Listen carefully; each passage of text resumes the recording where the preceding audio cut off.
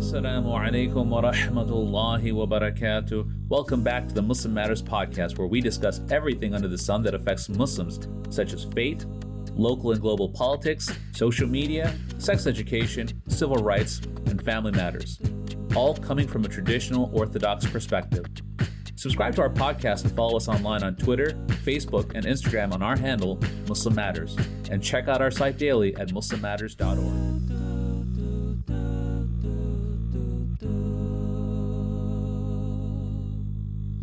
Assalamu alaikum wa rahmatullahi wa barakatuh, and welcome to the Muslim Matters podcast. I am your host, Zainab bint Yunus, joined by my co-host, Irtaza Hassan, and our return guest, Imam Tom Fakini. Imam Tom accepted Islam in his early 20s. He holds a BA in political science from Vassar College and a BA in Islamic law from Islamic University of Medina. He also holds a chaplaincy certificate from the chaplaincy program conducted by the Prophet's Mosque. Imam Tom is currently the Imam and Director of Religious Affairs of Utica Masjid in New York, as well as the Imam of Hamilton College, where he does part-time chaplaincy work. And he also teaches tafsir to middle schoolers online through Legacy International Online High School.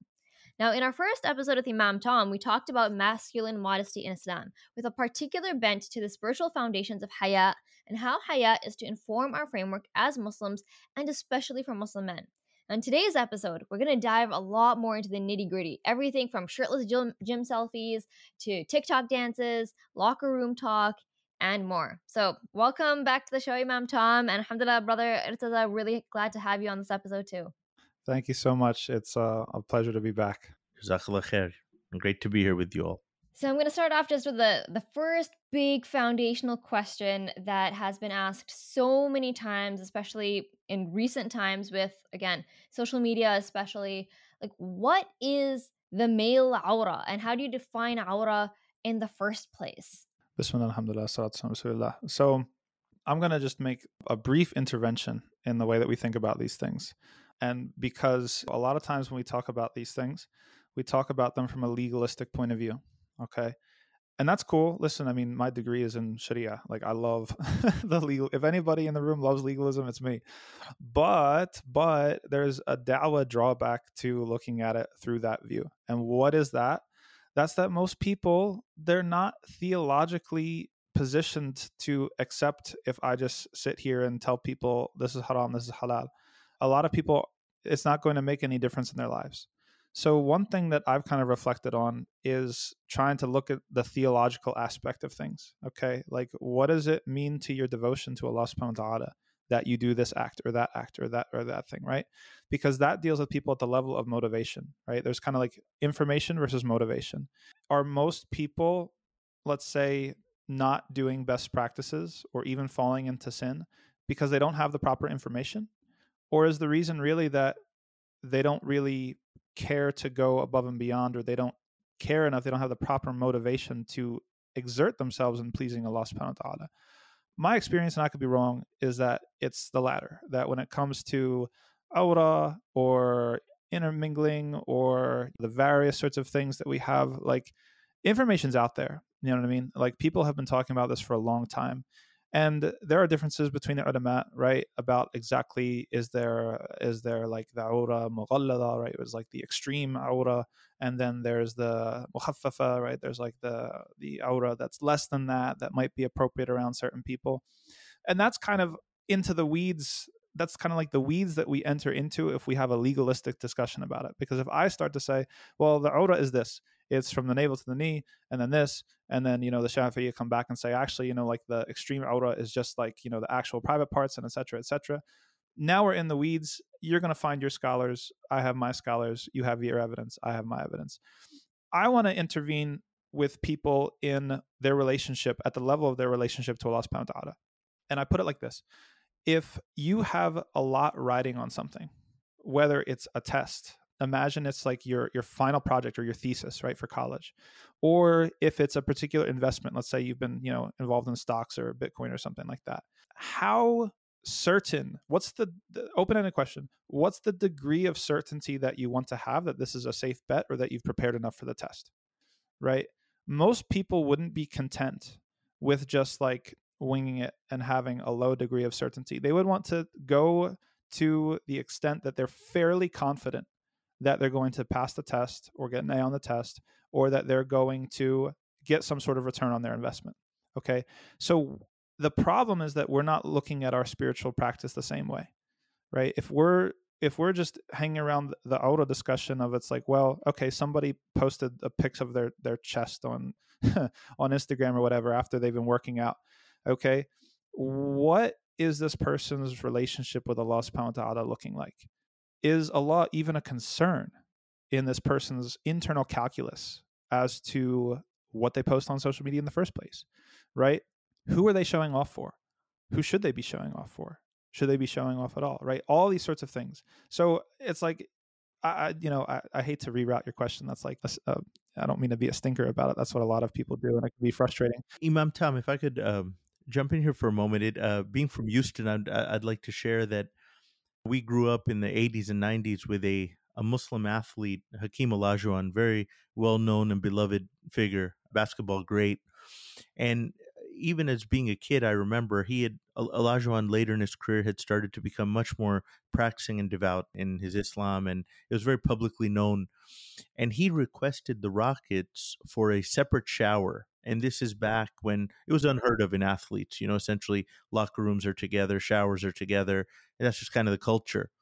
And I know that in this generation, just myself being 43 and being an active dad with other Muslim dads, a lot of our kids play sports, whether it's basketball or baseball. We actually teach our kids about, even going into the locker rooms or finding an alternate. A lot of facilities will give you a private bathroom, or they'll let you use something else, because this is such an issue in sports as well. But I wanted to ask you on the topic you were just saying, yes, you can get into all sorts of probably fiqh understandings and fatwas. But I think also what Sister Zainab was saying, just as a general understanding of Aura when it's men amongst other men, I think also some of this difference of opinion probably comes from the hadith of Uthman, if I'm not mistaken. I don't know if you had any comments on that. Again, I'm talking about when it's just brothers around brothers, kind of what could be a healthy parameter, especially in a Western context. Showing your knee, maybe showing part of your lower thigh. If you had any advice on that. Yeah, I mean, it's kind of like the paradigm of Uthman and also Abu Hurairah, right? When he made wudu. When Abu Hurairah would make wudu, he would make wudu up until his shoulders, right? And he was told by the Prophet ﷺ that he's going to be rewarded for that he's going to see that the extent to which you made wudu is the extent to which, it'll be like shining like on the day of judgment in the afterlife. So, and with Uthman and his sort of as the paragon of sort of modesty, right? And I think I completely agree. Is like those are the sorts of conversations that we should be talking about. Where is the general culture at? How can we push back against it, right? Male modesty, masculine modesty is really not even a thing, right? To be frank, in Western society. And so this is very much part of our tradition. It's part of divine guidance and prophetic guidance. And so how do we make it a thing? We've had a lot of interesting inroads. It's glad that you brought up Hakeem Olajuwon and athletes, because folks like athletes bear a tremendous amount of responsibility for breaking the mold, right? Like we see how Muhammad Salah, like making sujood after scoring a goal, has influenced how many thousands or tens of thousands of young boys to do the same. Or, the Moroccan national soccer team that we recently saw, or you have Habib, right, in MMA and UFC. Like we have so many sort of examples. And when that kind of breaks the mold, it really paves the way for other people to sort of follow in their wake. So, yeah, I mean, that's definitely it. I mean, like we need to start demanding accommodations and kind of like being confident enough in our, not just like the letter of the law tradition, like this is the aura I can't show from my knee to my navel, for example, even men, right? Or if that's what I want to go with, but also just the general ethos of like, being uncovered is usually a sign of sort of humiliation, right? And I want to be seen with dignity in front of other people. And so when it comes to the locker room or school or any sort of situation like that, yeah, these are things that are totally reasonable demands. And actually the demands that we make today are going to unlock a lot of possibilities for people downstream that come after us. I want to backtrack just really quickly because both Brother Isaza and you, Imam Tom, mentioned the hadith of Uthman, but for our listeners who don't know what we're referring to, could you just explain a little more in detail? Like, why are we talking about Uthman radiallahu anh as the paragon of modesty, of masculine modesty in particular? Brother Itazal brought it up, so I'm gonna pass to him. Go ahead. Well, essentially, and Imam Tom could give maybe some commentary on it, but the hadith, as we know, and I'm paraphrasing, is that the Prophet ﷺ was in the company, and I think it was Aisha radhiallahu anhu asked the question where Abu Bakr radhiallahu anhu and Umar radhiallahu anhu had stopped by, and the Prophet ﷺ was leaning or laying in a way where part of his knee or even the upper part of his knee was showing or was displayed.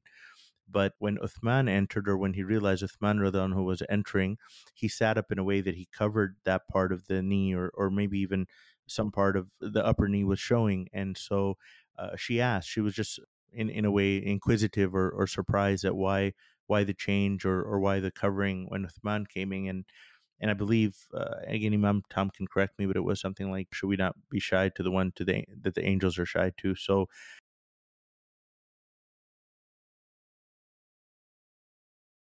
I guess it leads the question on number one, what we could understand from it, not just about the virtues of Uthman or the character and modesty of Uthman radiallahu anhu, but how could we apply it in a modern context? And I think this is where Imam Tom was getting into.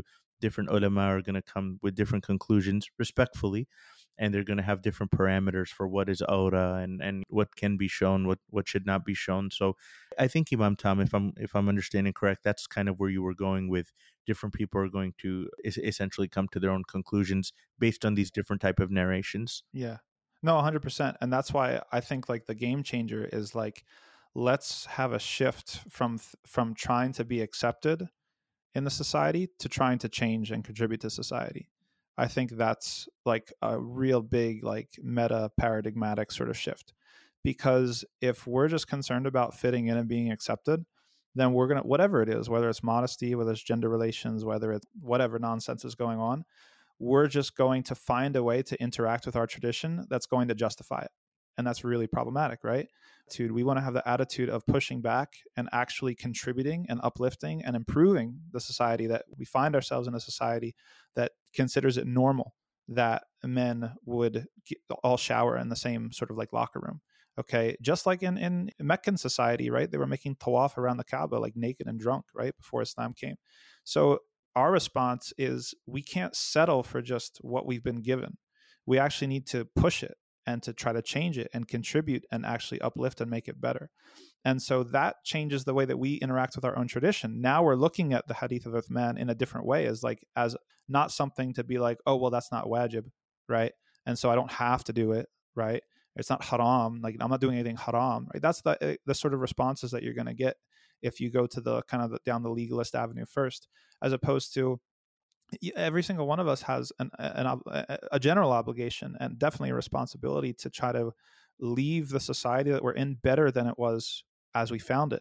And so what are the various avenues that we have to do that? Male modesty is definitely there as something that needs to be changed, right? Being able to have more dignity and have more sort of just respect for the human body, right? And protecting sort of the things that we look at, not falling into desensitization or even dehumanization, right? Not treating the body as just mere atoms and flesh, but actually as the vessel of something spiritual and something greater. This is where we should try to push. And this is sort of, I think, our goal. It's really interesting that you mentioned just a few moments ago, that being uncovered has traditionally been a sign of humiliation. Now, it's fascinating to me because now, especially in the West, it is the opposite. And it's for men as well as women. You flaunt what you have, and covering yourself is a sign of shame or embarrassment. And if you're confident, you're going to show off what you have. And this is very prevalent, especially with younger men, I found, and cultures of younger men, whether it's in athletes, where again, you have MMA fighters and others who they literally just wear shorts that usually don't go down to their knees. They're showing off the muscles that they have.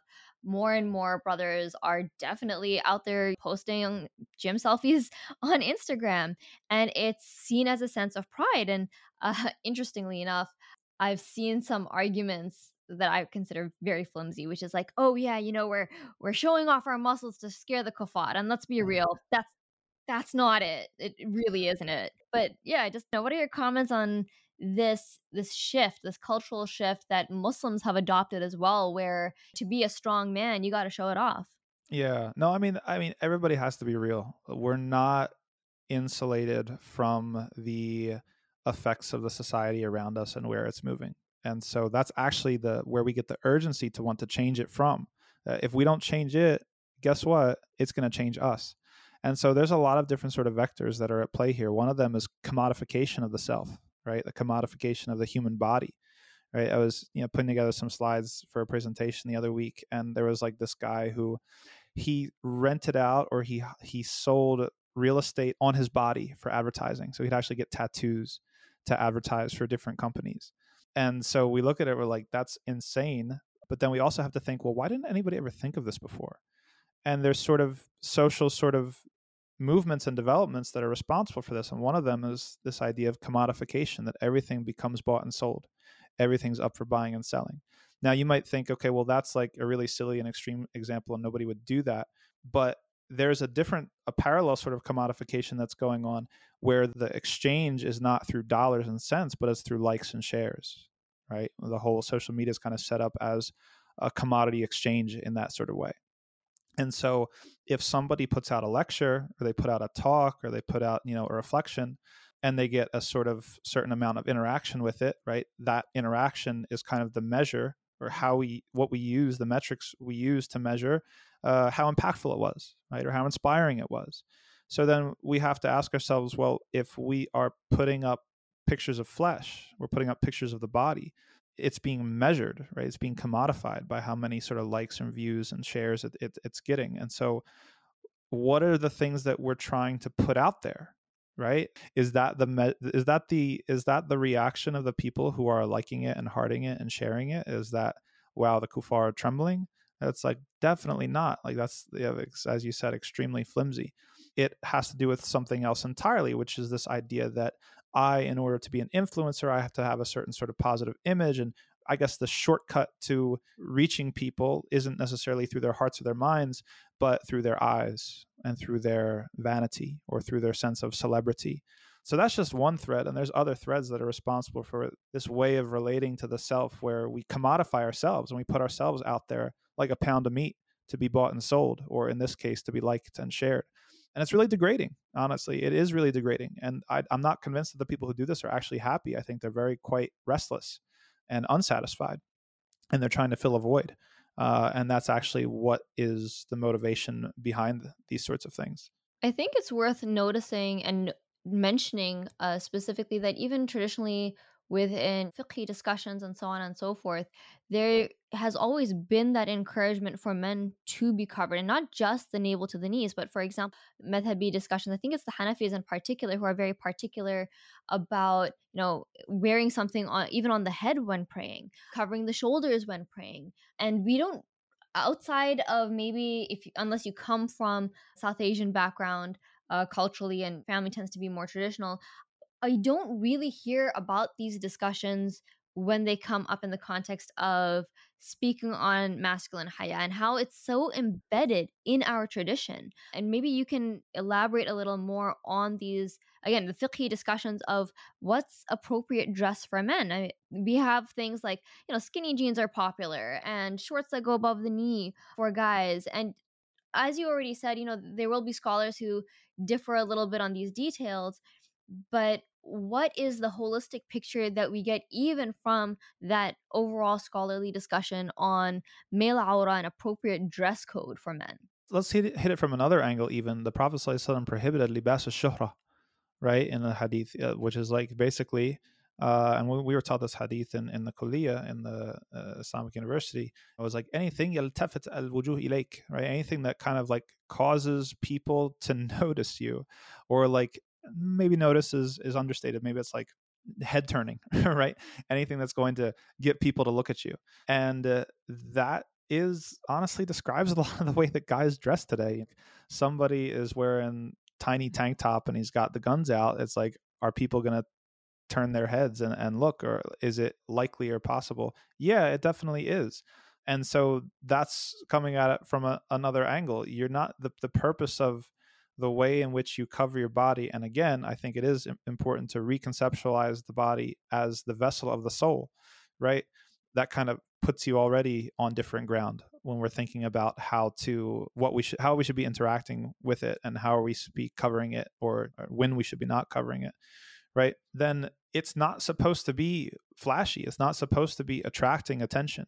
That's kind of like a blanket sort of discouragement against attracting any attention. So what about sexual attention, right? What about attention that is specifically of a lustful or attractive nature? Then min babil awla, right? It's like then even more deserving of something that should be discouraged, if not prohibited.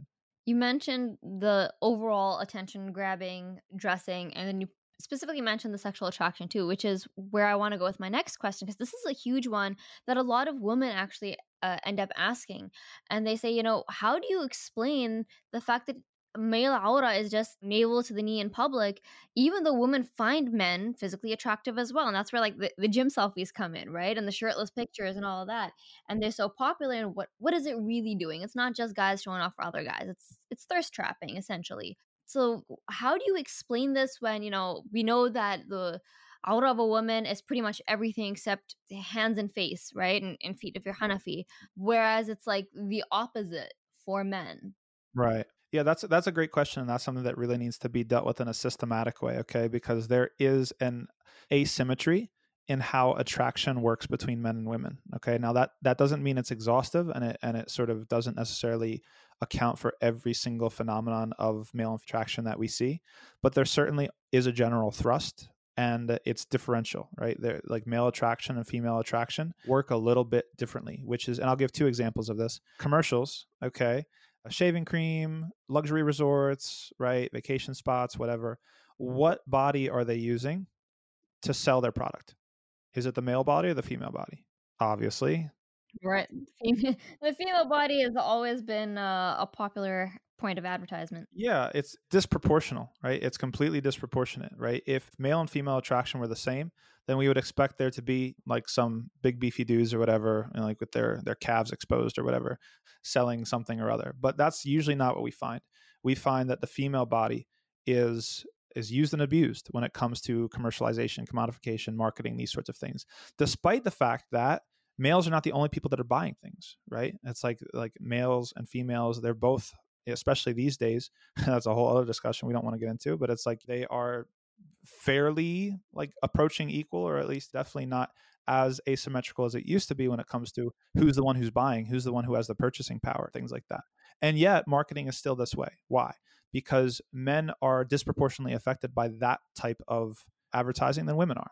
If women were as affected as men by that type of advertising, then we would see the same amount of advertising on the other side.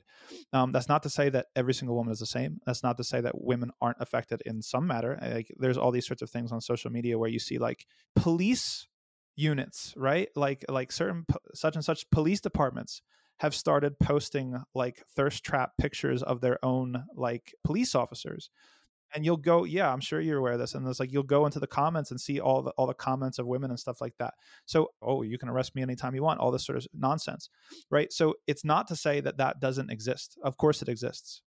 And female attraction is there in that sort of way towards men, which is why we are having this conversation that males need to cover up more and do better anyway. But there is an asymmetry, and that's even reflected in the Quranic verses that deal with these sorts of things, right? Because Allah says in Surah An-Nur, right? He says, avert your gaze, protect your private parts for the men. And then he says to the women, avert your gaze, protect your private parts.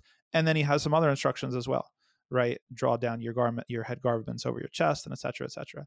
So there is an asymmetry when it comes to, maybe we could say, visual attraction, right? It's like men are sort of are particularly impacted by visuals when it comes to attraction, and we're particularly vulnerable and susceptible to that.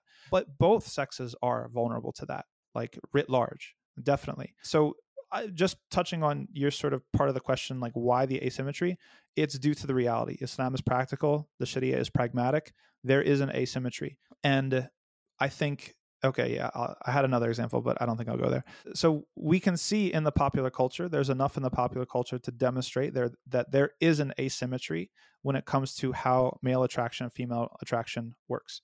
The other example I was thinking of was about like sugar daddies versus sugar mamas, right? It's like you'll find, yeah, okay, so you get what I'm saying here. It's like you'll find that women maybe are, oh boy, I don't even know how to break it down, but they are maybe more capable of tolerating poor looks, right?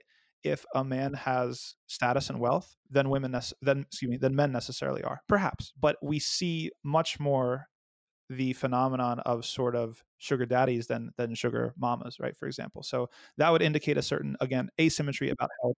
It ties to the trend, historically speaking, of I don't say like women using their looks for financial stability, but it was considered their one commodity that even if a woman is quote unquote, low social economic status, or she's very poor, times of crisis, what does she have left? She's got her body to use, right? And just a personal quick reflection on this before we move on a little bit more. It can also be very much tied to the fact that a lot of men will find themselves physically attracted even to something that's not considered quote unquote like prime beauty, right? Like we have, particularly in the West, there's very hyper exaggerated beauty standards, but that doesn't mean every woman walking around meets those standards. And that doesn't necessarily impact whether or not a man is going to be attracted to whichever woman he comes across, anyways. And perhaps to some extent also that women do bear a higher cost in pursuing just anybody or anything that they find attractive. So just a couple minor factors that may or may not be a part of this discussion too. Yeah, definitely. I was thinking to come around to that point as well. So when we look at the asymmetry, right, men and women aren't the same. Allah says it in the Quran. They said untha, like they're different, and so they're calibrated differently when it comes to attraction. They're also calibrated differently in their social embeddedness and who bears the cost, either when it comes to the things that you can and can't do when you are pregnant, let's say, or remarrying, or like all these sorts of issues. Now, that's not to give a blank check to people who kind of use this as sort of justification for why then more responsibility falls on women than it does on men. I think there's enough blame to go around, right? And I don't think that we need to fall into partisanship or mutually exclusive sorts of claims. Allah said it perfectly in the Quran, and that ayah in Surah An-Nur. Each side bears responsibility, right? It's like men have a responsibility and women have their responsibility. And instead of sitting back in the armchair and pointing, it's like, well, they're not covering their responsibility and the other side's not taking care of their responsibility. Both have to just live up to the thing that they're actually supposed to do. Men need to do better when it comes to covering themselves, not trying to attract the female gaze, realizing all the sorts of harms that come from this sort of thing. And then, yeah, also females, they have to do those sorts of things when it comes to not turning the hijab into a joke, right? Let's just be honest. Like some of the stuff that passes as quote unquote hijabi model, which is a complete sort of contradiction in terms, right? It's like somebody who is making a mockery of this sacred sort of duty and this sacred practice. So there's enough responsibility to go around. Unfortunately, the gender wars and stuff like that make each side sort of just like trying to score points against the other. Everybody just needs to take responsibility for their own side and focus on what they can be doing. Imam Tom, let me ask you a question. You talk about sacred duties and sacred responsibilities. There is sometimes a misconception some people have, and they'll bring up something, especially some brothers you'll talk to about, to be mindful of aura and be careful about, whether it's those gym selfies or the shirtless pics or the arms. And they'll talk about Hajj and Umrah.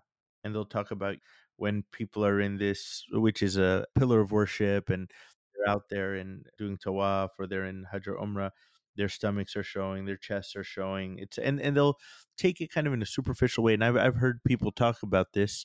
And frankly, not to digress from this point, but it reminds me of, and obviously this is a very fringe type of thought, but there are some groups of progressives and feminists who push for the idea of praying together, gender mixed congregation, or letting sisters lead congregation, and they'll say the same thing, that, oh well, when you go to Mecca, men and women are praying in the holy mosque, and you'll have women in front of men and men in front of women, and I'm not talking about here what's right or wrong. I'm talking about this is an observation they'll share.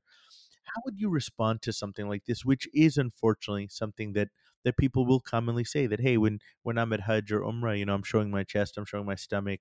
What's the big deal outside? How would you reply to that? Yeah, I mean, that's fairly easy. I think that exceptions don't prove rules. That's it. I mean, like every single rule that exists, literally, you can find an exception to it. And if rules were invalidated by the exceptions to it, then we would have no rules. This is actually a big tactic that people in the legalization movement, for like legalization of drugs or prostitution or stuff like that, have always used this tack, and it is fairly illogical, or at least logically misleading, right? The fact that there are, yeah, I mean, we'll just leave it there for now to pass on to the idea that what is the, and are those two situations even analogous, right? It's like if I am in Mecca in ihram, my stomach should not be visible. I should wear my izar properly so that my stomach is not showing. But if I'm in a state, what's the purpose of ihram? Like the purpose of ihram is showing humility. It's being in that same sort of sense that we said before, like removal of clothing is humility, right? It's showing humility to Allah subhanahu wa ta'ala. It's showing your sort of poverty, right? It's almost like a public display of your own poverty. And so this is something that, is this the default state that we're supposed to be in? First of all, first question, no, it's a very special state that's limited to a special certain amount of time for a reason. And second, is that the spirit with which we are now parading around and taking gym selfies and things like that? Like that is not at all what's going on. Sorry, pardon me here. Yeah, no, absolutely. And I think it even sounds kind of disingenuous to compare your Hajj situation or the ihram you're wearing in Hajj to your gym selfie. Imam Tam, moving along, I wanted to ask you, especially for those of us who have lived and traveled outside the U.S. and Canada, outside the West, or our listeners who are in other countries, and Muslim Matters, of course, has podcast listeners all over the world. You have concepts even today of beaches that or parks or bodies of water, lakes, where there will be family areas or family hours, family days, and then there will be a more public beach. And where I'm going with this is I saw this even growing up, where you'll have Muslim families that'll be really, really strict on their daughters or the sisters, and they'll be really kind of lax with their boys or the men when it comes to going to a beach or going to a party or going to some event, a carnival. How would you advise about? You're talking here to young Muslim sisters as well, but specifically here for a minute, if we can focus on young Muslim men, brothers who go to beaches which are not separated by family days or family times, but we're talking about places where people are almost pretty unclothed, almost naked in some situations, completely mixed gatherings. And this is not even to mention the alcohol and drugs and other situations that may be prevalent. And you have essentially there's a real lack of haya. And I'm not even just going from the safety elements. You know, as a father of teenagers, I would have many concerns just around safety. But even from an Islamic point of view, how would you advise about that? I get it. Everyone loves going to the beach. Everyone loves being around the water. I certainly love being around the water and at the beach. But there are certain environments which may not be the healthiest, especially for Muslim youth. How would you realistically advise around that? Yeah, no, definitely. That's a huge problem. And you touch on something that's very important, and the important counterbalance to the asymmetry of male and female sort of attraction and how it's dealt with asymmetrically in the Quran and the Sunnah. But that should not be conflated with the asymmetry that we see culturally that Muslims practice, because really all of the burden to be modest is thrown on the females and absolutely none of it gets passed around to the males. I'll give you just a quick story. You know, I was able to visit Malaysia for the first time this winter in January. My wife's father is from there and lives there. And we went to, like, seriously, tropical island, like all this sort of stuff. One time we went to, and this is a Muslim country, right? A Muslim majority country. And we were at a beach at one point, and I was kind of already uncomfortable with how many kind of European tourists were there. And obviously they're dressed very, very differently from the Muslim families that were there. And one of the women needs to, I guess, change clothes or whatever. And I kid you not, without even putting a towel up, she literally takes off the bottom half of her swimsuit so that she is completely naked from the waist down, and then puts on something over top of it, like with absolutely no shame in front of anybody else.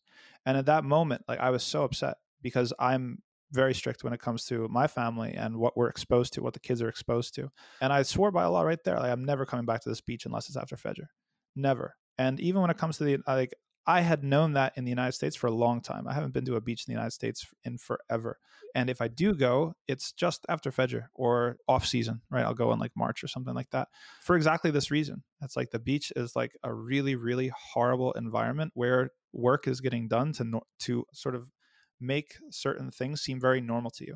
Listen, the biggest hoax, maybe one of the biggest hoaxes of the last 100 and 150 years is the swimsuit. Okay, the bikini especially. If you want to see the power of marketing, how could big corporations and companies convince people that underwear are appropriate to wear as long as you're on the beach, as long as you're about to get wet, right?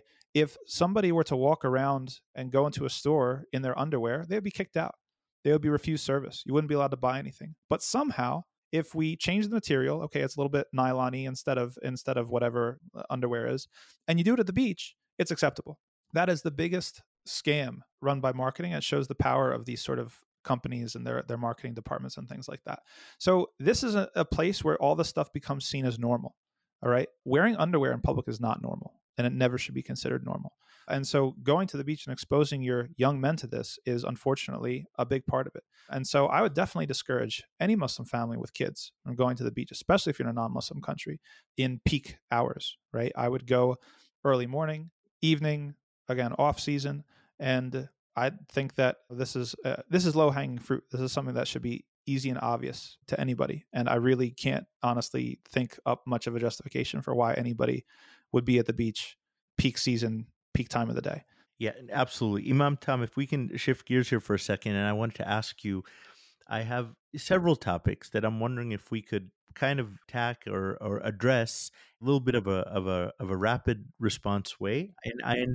And this is not meant to conflate issues. You'll see that some of these maybe have more to do with aura or libas, clothing, and some may more with general haya, and some may have to do with concerns around imitation of the other gender.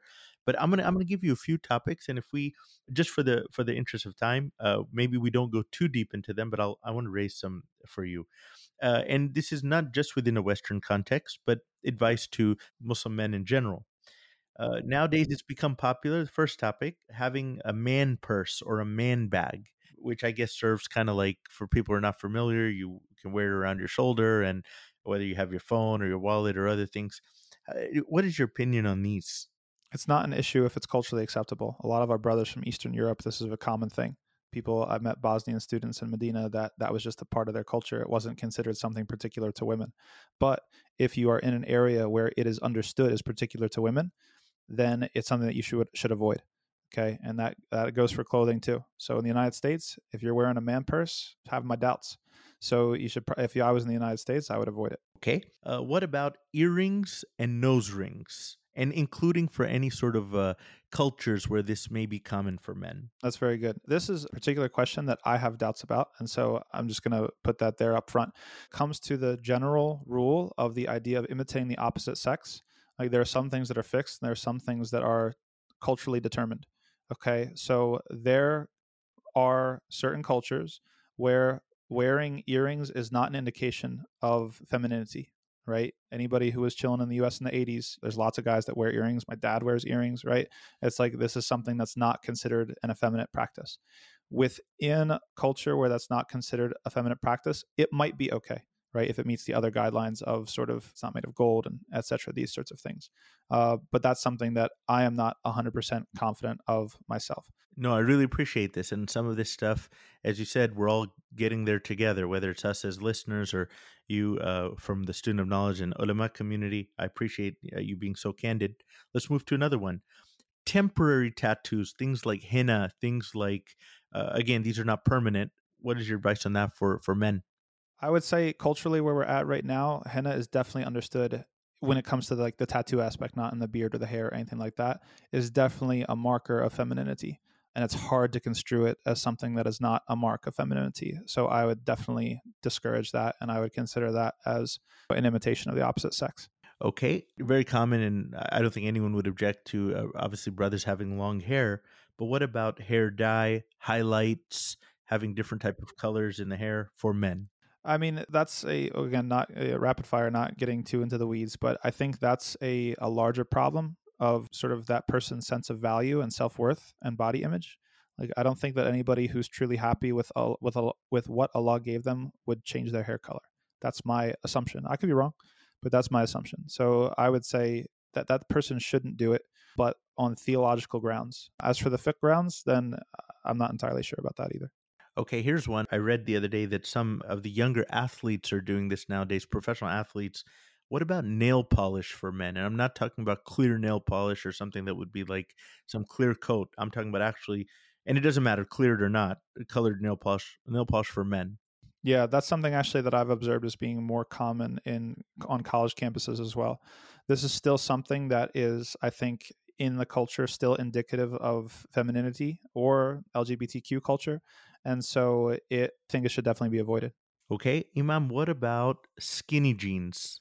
I mean, who wants to wear skinny jeans, Aslan, right? Like, I don't understand this whole thing with skinny jeans. I mean, I'll be frank, like I can't even Yeah, they don't look comfortable at all. I can't even find, man, this is funny. Okay, so way back in the day before I went to Medina, we were sitting in an iftar in the masjid, and there was one guy that was wearing pants that were too tight, and he was very uncomfortable, and he was having a hard time sitting, so we're all sitting on the floor. And then he said something about, it's like he's not used to sitting this way, and then this perfect like off the boat brother was just like, or thick accent, maybe your pants are too tight. And we just all laughed. So yeah, I mean, there is no purpose or utility to skinny jeans. I mean, I'm not a fashion critic, but if I was one, then that would be my top offender. I wish that I could find jeans that were like they were in the 90s, where they're baggy enough to sort of like move around in. I don't understand the idea behind it. Maybe that makes me square or not cool. Like, I don't care. I would definitely err on the side of it's the same thing with libas in general, right? It's like you don't want things that are form fitting. Anything that's form fitting is defeating the purpose of clothes. The purpose of clothes is to hide and conceal the body underneath of it, right? And so if I'm having something that's shrink wrapped on me that I have to sew myself into, then that's something that is completely defeating the purpose of clothing in the first place. Imam, one more, and this is the last one on these rapid response ones. I'm not sure if this is a class or cultural issue, but what about men going for facials or even manicures or stuff like that? What is your advice on that? Yeah, I mean, I'll have to say, I mean, I'm a pretty working class guy, and that's all foreign to me. I've never even heard of a guy getting a facial or a manicure. So it might be my sort of blue collar bias that finds that completely reprehensible. I don't know if in very upper class urban environments, if that is something that is done. Is it a marker of femininity? I would assume it was. I would definitely sort of avoid that, and Allah knows best. All right, now I'm gonna jump in, and I know Artaza said that was the last of his rapid fire ones, but I got a couple more, and these are related to social media specifically, because that's always, the big one. So, are bros allowed to follow women online? Because this is a huge one where it's just like selfie accounts, or even it could be somebody is posting inspirational quotes or advice or whatever, but every other picture is essentially this influencer's selfie. And so, like, what's the deal with that? Like, can they say, like, I'm just following for the written content? I think that's a useful distinction between maybe there's like a proportion of selfies versus actual content. If the content is the person, then don't follow. If the content is Islam, guidance, then okay, follow with conditions and reservations, right? Are you hearting everything? Are you up in the comments? We know what goes on, right? There's some creepy guys out there that are like every single thing. It's like I mean, it's like, oh, this is amazing, whatever. So yeah, I mean, strictly speaking, okay, because there's some like female shuyukh and stuff like that I follow, right? And other people that I network with, right? Or especially authors, like if people are authors of kids' books or like they're involved in like Islamic school and curriculum and stuff like that, but they don't have selfies, you know what I mean? And Yeah, exactly. so it's like anybody who's liking a selfie of another female, you should check yourself right away. Like, I was like, just completely honestly, it's like, just don't. Like, I would judge people, to be honest with you, if I go through and somebody, maybe if it's like a person in a group and they're at a dawah conference or something like that, okay, I can make an excuse for you. But it's like, if someone is posting a selfie of just themselves and it's like you're hearting it, I mean, that's Yeah, I mean, I consider it a red flag either way, honestly. Like, if it's a woman just like hearting a guy's soul selfies, or if it's a guy who's like constantly hearting and following accounts that are, to be honest, again, very shallow. Um, and the quote unquote inspirational content is very generic anyways, or like Rumi quotes, because those are popular. But the next one is TikTok dances. Can Muslim guys take part in TikTok dance trends? I mean, I don't think that it's appropriate, to be honest. If I think hard enough, I might be able to think of a scenario or two in which it might be like not the worst thing in the world, but like, yeah, I mean, just the things that almost always accompany these. Here's the thing that people don't realize: when you put yourself online like that, the internet doesn't forget. You're there forever. And it comes back to content.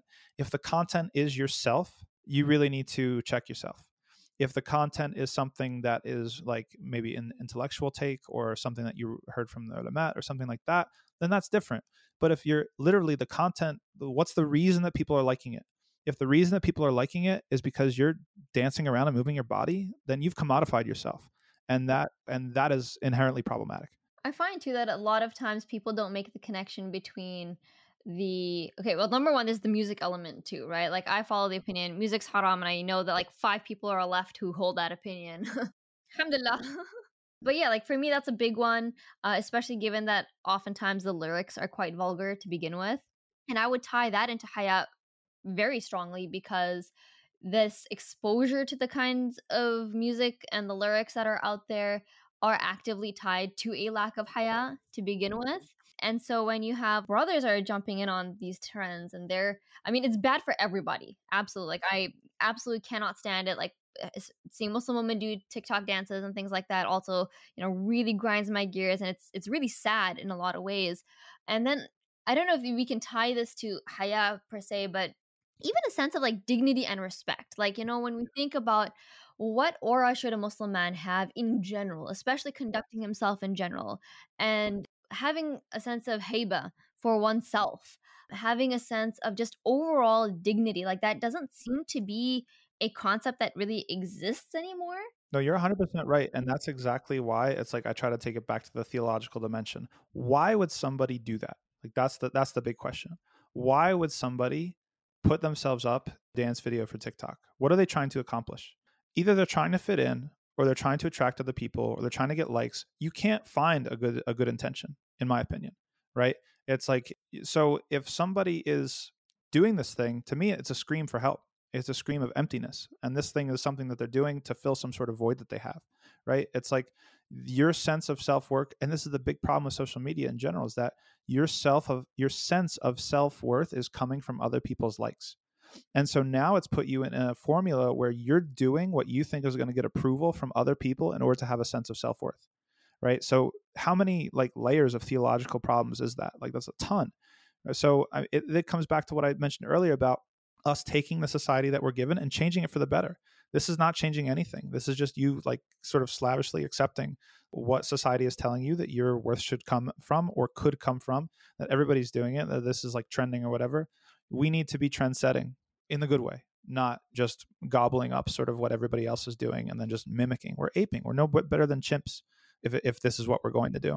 And one more on the social media thing, and this is related to both Muslim men and Muslim women, and like collective haya, I guess is the best way to put it, and tied as well to the concept of ghaira, where you see a lot of Muslim couples doing these TikTok trends, whether it's dances or little comedy skits. And I know a lot of people will be like, oh, well, we're showing that Muslim couples Muslim marriages aren't just oppressive, they're, loving, and they have a sense of humor, this, that, and the other. But something really just grates on me when I see them, because like I can understand the arguments for it, but because of the lack of, again, like that dignity and respect and a little bit of privacy issues maybe, like I don't understand how Muslim husbands are okay with this. No, it's the same thing.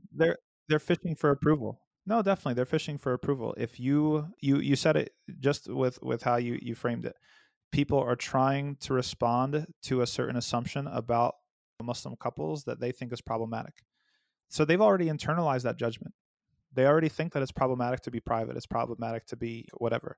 It's like we're literally just letting ourselves be completely mentally colonized by these sorts of ideas about what a relationship should be, what happiness should look like, right? And then we're just guzzling it by the bottle, and we're just throwing it back up there on social media, and we're getting likes and approval just within their silly identity politics calculus where, okay, now look, for them, it's further confirmation that this way of running the world and valuing the world is correct.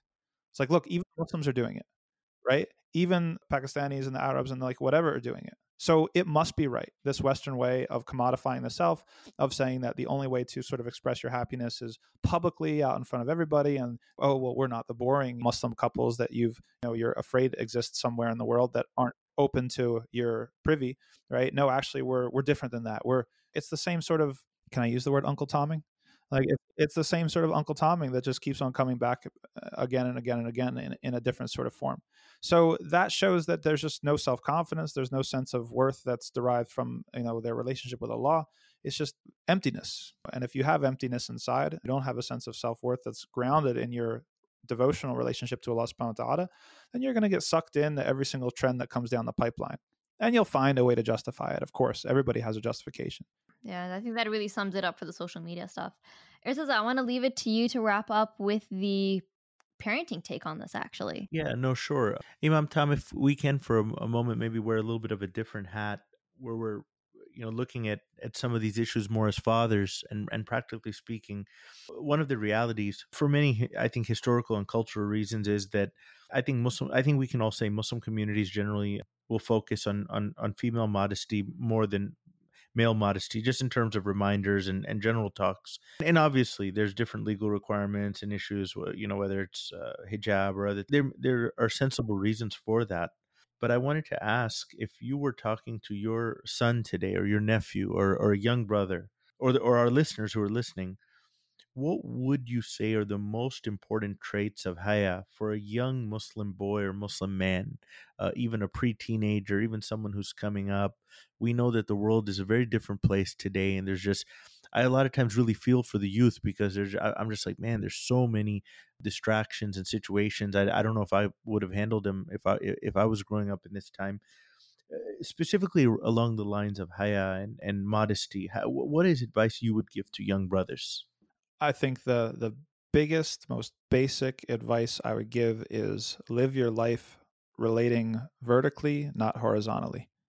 Okay, and that has to do with your relationship with Allah has to be stronger than your relationship to anything else in this creation, whether it's your friends, whether it's your social media accounts, whether it's whatever. That is the whole attitude shift, paradigm shift, or whatever that's going to take care of a lot of issues downstream, right? We live in a peer-oriented society that set up social media to succeed. We live in a society where people are obsessed with fitting in. And the quickest way to nip that in the bud is to relate vertically, right? To Allah subhanahu wa ta'ala. That's what I'm talking about. More and more robustly than you relate horizontally. Other than that, it has to do with, I think there's been some nice improvements when it comes to developing the sense of chivalry, right? I think that there's some murmurs here and there from different corners of the Muslim community in North America where chivalry is kind of making a comeback. Unfortunately, I think they waited too long until like Red Pill came, like in order to kind of make that move. But okay, alhamdulillah, we're here. And so people are now exploring futuwa, right? There's the book on Muslim futuwa, and there's all these sorts of now conferences and seminars about Muslim masculinity and stuff like that. That's a step in the right direction. We need to give a sense, Allah subhanahu wa ta'ala says, inni ja'ilun fil ardi khalifa, right? This job description that we're supposed to have as a khalifa, somebody who takes care of other things. Okay.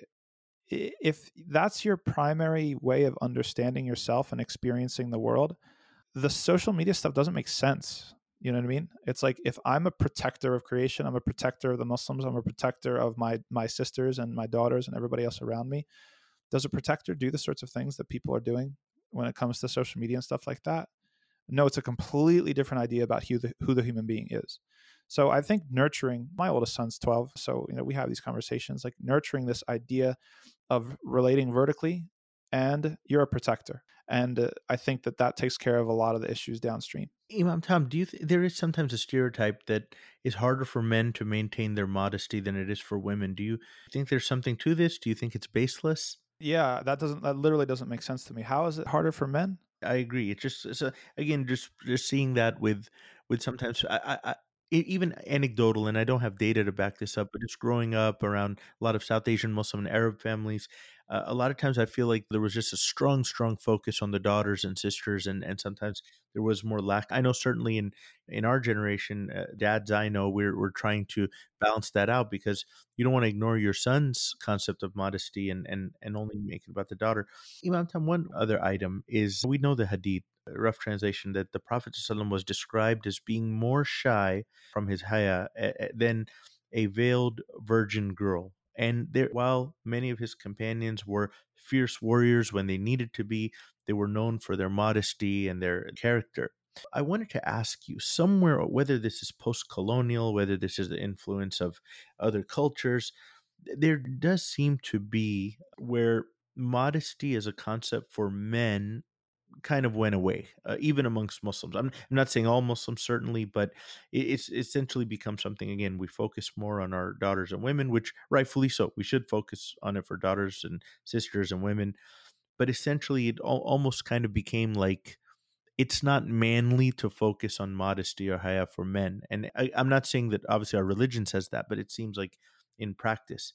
Yeah, there's definitely parts that are responsible, or different vectors that are responsible for that have to do with. Could you point to something about maybe why that's happened, or maybe not why it's happened, but how we can obviously maybe this happened over 100 years or over generations.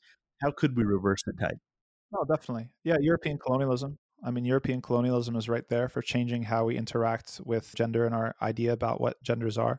Part of that, the inculcation of sort of Victorian morality and Victorian ideals of gender and femininity, I think are a big thing. And so, we're sort of stuck in this kind of ping pong, the pendulum swinging back and forth between extremes now. Got the majority society who has revolted against the Victorian sort of gender norms. And that's feminism and all these sorts of developments. And then you've got the reaction to the reaction, which is red pill. And I think it comes in with the intergenerational component that you brought to our attention when it comes to how most of us were raised. I think that one of the benefits of millennials onward, Gen Z and all this other stuff, is that you have the opportunity to change it. You have the opportunity to flip the script. You have the opportunity to make an intergenerational intervention to set your descendants on a better path, to give them something that you didn't have. And so to not just respond and react to the sort of excess of the day, but to transcend it. That's the big thing, to transcend it. And how are you going to transcend the back and forth is by trying to get back to what Islam actually says and not sort of these gender wars or culture wars or things like that. No, Imam, I really appreciate that. Before my colleague, Sister Zainab, comes back in to kind of close us out, I did want to ask you if these were amazing topics today, and I certainly hope we have a chance to talk to you in the future and in the near future, hopefully. Just before I hand it over, do you have general resources on these sort of topics of whether aura or modesty or these gender interactions, or any project that you yourself are working on or publishing that you'd like to share with our listeners? I mean, two books that I've benefited from, Dr. Hatem al-Hajj's book on sort of gender mixing and gender interactions, and then actually the Muslim Matters publication on sex matters. Now, they don't cover necessarily every single thing that we're talking about today. I really want to read the book on Futuwa that recently came out. I haven't gotten around to it today, but I've heard very reliable people give very, very good reviews of it. And yeah, And I think there you're talking about Sheikh Brother Dawood Walid's book. yes, exactly. That leads, yeah, exactly. Text and those sorts of things, right? So I think that's a good way to start, and Allah knows best. Well, Jazakallah khair, Imam Tom. This was such an excellent discussion, as always. And I really appreciated the way that you constantly brought it back to the relationship with Allah, because that's what's supposed to underscore everything we do, anyways. The fiqh is nothing without that connection to Allah and that relationship to Allah. And I really appreciated as well the structuring of the social media discussion in terms of questioning those premises. I think that's really important because social media is so pervasive. It has impacted everyone, men and women alike, to the extent that everybody just kind of takes it for granted and at face value and engages with it, following these trends without doing that critical thinking that you mentioned. That is so, so important. And I think it's valid to say that, after this entire detailed discussion and episode 1 as well, which I highly recommend our listeners go back and listen to, would you say that masculine haya is a core part of masculinity in Islam? Yeah, of course. There's no doubt. I think not even just in Islam, it's a core part of your relationship to Allah subhanahu wa ta'ala. I think that somebody who's balanced and has like the proper sort of internal orientation and knows their place in the world, right? Knows their role in creation. That's like the whole idea of being a khalifa and stuff like that. That haya is right there, right? Dignity is right there. Like it's all right there. So I would definitely say that it's core. I think that pretty much wraps up then. That's the perfect conclusion to this episode. So Jazakallah khair again for joining us today, Imam Tom and Brother Irtaza. I really loved the back and forth and the personal insights, because you guys are both fathers as well of boys, and that's very important for us to hear. So barakallahu feekum for joining us today, for sharing your wisdoms and your experiences. And to our listeners, don't forget to share your own thoughts, your comments, your questions in the comments below, and stay tuned for the next episode of the Muslim Matters podcast. Subscribe if you haven't already, and let us know what you thought. Jazakumullah khair. Wassalamu alaikum wa rahmatullahi wa barakatuh. Hey everyone, don't forget to subscribe to our podcast and follow us online on Twitter, Facebook, and Instagram on our handle Muslim Matters. And check out our site daily at muslimmatters.org. Thanks for listening, and we'll see you in the next one, inshallah. Assalamu alaikum wa rahmatullahi wa barakatuh.